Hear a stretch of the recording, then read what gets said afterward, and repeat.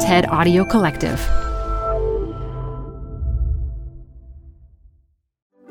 This is TED Health. I'm your host, Dr. Shoshana Ungerleider.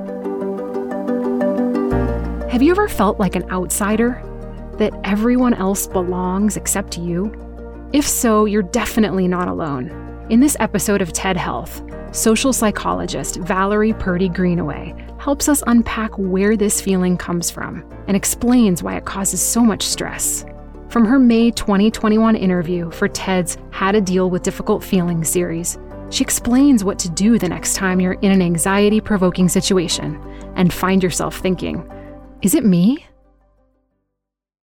This show is brought to you by Schwab. You're here because you like to keep a pulse on fitness trends. Well, now you can invest in what's trending in active lifestyle, healthy eating, wearable tech, and more with Schwab investing themes. It's an easy way to invest in ideas that you believe in. Schwab's research process uncovers emerging trends. Then their technology curates relevant stocks into themes. Choose from over 40 themes. Buy all the stocks in a theme as is or customize to better fit your investing goals, all in a few clicks. Schwab Investing Themes is not intended to be investment advice or a recommendation of any stock or investment strategy. Learn more at schwab.com/thematic investing. Hi, I'm Ben. I suffer from a condition called writer's block. It strikes when I'm at work. That's why I choose Canva Magic Write. It works fast, generating text in seconds, thanks to AI. Common side effects include increased productivity, compliments from coworkers, feelings of satisfaction. Now I can say bye-bye to writer's block. Ask your boss if Canva Magic Write is right for you at canva.com, designed for work. Support for this podcast comes from The Wonderful Company. If that name doesn't sound familiar to you, you probably know the pistachios that come from this company. Wonderful Pistachios is one of the highest protein nuts. Get snackin' and get crackin' with a snack that packs a protein punch. I love the various wonderful pistachio flavors. So in addition to the original flavor, I'm particularly fond of the salt and vinegar, and I keep little packets of them in my car so that I can eat and get some protein on the run. Visit wonderfulpistachios.com to learn more. Add a little curiosity into your routine with TED Talks Daily, the podcast that brings you a new TED Talk every weekday. In less than 15 minutes a day, you'll go beyond the headlines and learn about the big ideas shaping your future. Coming up, how AI will change the way we communicate, how to be a better leader, and more. Listen to TED Talks Daily wherever you get your podcasts. Hello, Valerie. Thank you for being here. One of the things I've been excited to ask you about is just you talk about how there's two ways of seeing anxiety, right? Chronic anxiety and context-based anxiety. So can you define the two for us? There's two ways of thinking about anxiety. I think the first way that people traditionally think about anxiety is chronic anxiety. We are still in the midst of a pandemic. People are anxious. Some others might think of anxiety in terms of their personality, they're micromanagers. And these kinds of anxieties are sort of everyday anxieties that are with us for a long period of time. What I study is another kind of anxiety that other people may not be aware of. And this is the anxiety that comes from being part of a social group, whether it's your race, your ethnicity, your gender, your sexual orientation, your size, and walking around the world and sort of bumping up to environments where you're stereotyped, where you're otherized, and that context makes you feel different. And in that moment, you can feel it's the same biological kind of anxiety and stress, but it comes from the context. So I study the kind of stress, anxiety, frustration that stems from being a member of a group that can be stereotyped. And I study the kinds of contexts that make that happen, whether it's at work, at school, at church, in your synagogue, all of the types of contexts that can either intentionally or inadvertently make us feel otherwise, which causes that anxiety. Yeah. And so let's say someone's dealing with anxiety in association with a specific context, like being the only person of color in a classroom or the only woman on a team at work. What would you suggest as strategies for managing that anxiety? The first thing is to just recognize that it's not you. If you feel stress, you feel anxiety, it's not you. There's not something wrong with you. There's something wrong with the context. The second thing is sort of deciding, is it really worth it? Do you actually care? Because not every environment really matters. Once you contextualize, once you understand it's not you, you have to create a system of support around you to kind of fact check your experiences. For instance, do you have a mentor who is in a similar situation who came some years before you? When you talk to them, they can help you to understand that it's not you. They can help you fact check. They can help you navigate what's happening. I think the other thing which comes out of some research that I have done is when you situate that moment relative to who you are more broadly, I am bigger than this moment. Sometimes those kinds of affirmations can be incredibly helpful in that moment for sort of reducing that stress. Well, let's take one of our audience questions. Someone asked, what can we do to best support people in our lives who are suffering from context-based anxiety? Oh, that's a great question. One of the most challenging aspects of a context-based stress, the scientific term is called stereotype threat.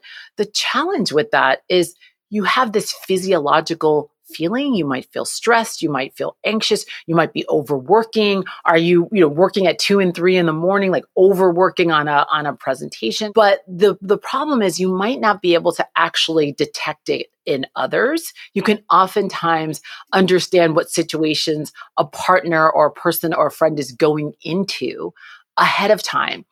And sort of sharing this idea that when you're in context where you are a solo status, you're the only one. This is something that could happen. This is an experience you could feel. It's not you. It's a common situation. I have found over and over and over again, just taking the heat off of an individual to sort of place it back where it's supposed to be in the context is incredibly helpful. That's interesting and valuable. I mean, one of the things that feels connected to that too is obviously, being in these context-based anxious producing situations can create anger and frustration, especially for those who have been affected by violence or injustice. Can you talk more about that flow from anger and frustration to anxiety? Violence, frustration is these days far too familiar to many of us. When we think about all that has come out of George Floyd, we think about the continuing challenges that women face in the workplace. We think about the trans community and what they're dealing with in terms of athletes and athleticism, and whether or not they're sort of considered truly part of a sport, particularly in women's sports. There are so many different identities that are being challenged right now. And what we find in our research is that there's a natural flow from sort of anxiety, stress, questioning whether is it something about me, what is it about my group, to the shift in understanding that society is seeing and treating you differently. And that causes anger and that causes frustration. The problem with this is at the physiological level, it's still stress. And stress is debilitating. It keeps us up at night. It keeps us overeating. It keeps us undereating. You look at, the early onset of cardiovascular disease. The problem is stress is debilitating. So even though those moments of anger may even make you feel like you can do something, you feel empowered as a group, it still can erode our health. And so I think about, when I think about inclusive societies, I think about it from a justice perspective. But I also think about it from a health perspective because it's all linked together. Absolutely. We have another question from the audience. Let's bring that up. Is it possible to use anxiety in a positive way? It is absolutely a good idea. And when you understand that you can sort of leverage the power of anxiety in a positive way, you can do a lot of different things. So for instance, there's a relationship between anxiety and performance. There's lots of research on this. It's like sort of an old idea. And the idea is that some anxiety is good. My doctoral advisor, Claude Steele, after giving thousands of talks and writing books, I would ask him, do you still get anxious, on the first day of class? And he said to me, Valerie, when you stop being nervous the first day of class, it's time to retire. Because that's a good kind of anxiety, right? But the problem is that anxiety can also shift to being debilitated, where you're just stressed, you start to feel frazzled, you start to feel like your brain isn't working properly. And so some anxiety is good. It's sort of like the sweet spot of anxiety. And then if you keep going, it can become debilitating and erode performance. So it's the back and forth between some is good, too much is bad that we need to be thinking about, both as ourselves as individuals and also when we're part of organizations. Well, we have another question from the audience. Kristen Sanchez Salas says, what can you do if your context-based anxiety is provoked by a colleague, client, superior, or someone you work with regularly? So my strategy is first time forgiveness. Sometimes fact checking, what is it that you actually heard? What is it that someone said? Trying to understand someone's intentions. That's, I think, the first step. The second step is this is something that is not going to be tolerated because it impacts your ability to thrive and it impacts other people who are members of their group. So this becomes a manager issue. This becomes a leadership issue. And true inclusive leadership is taking a stand and saying, we're not doing this, and then setting the groundwork so it doesn't happen again. Yeah, that's really great advice. I'm just going to ask you one final question leading from that, which is, if you're told that you are the cause of context-based anxiety, what's the first thing you should do? If you are told that you are the cause of context-based anxiety, trust your judgment, particularly if you have experienced solo status once, you've experienced it again. If you've been stereotyped once, you've probably had this experience over and over. So trust your intuition that it's not you sort of bringing paranoia to the workplace, that these kind of stereotypes and otherisms are rife and alive. I think that that's the first thing. And then the second thing is having these layers of support around, mentors and sponsors who can tell you that you are doing just fine. There's something amiss in this environment. That layer of support is incredibly important. It's important for everyone. But if you're a member of a social group that contends with these kinds of challenges in society, that layer of support that you can go after in terms of creating robust social networks, that is a key. This has been so valuable, Valerie. Thank you so much for taking the time to talk with me. Thank you so much.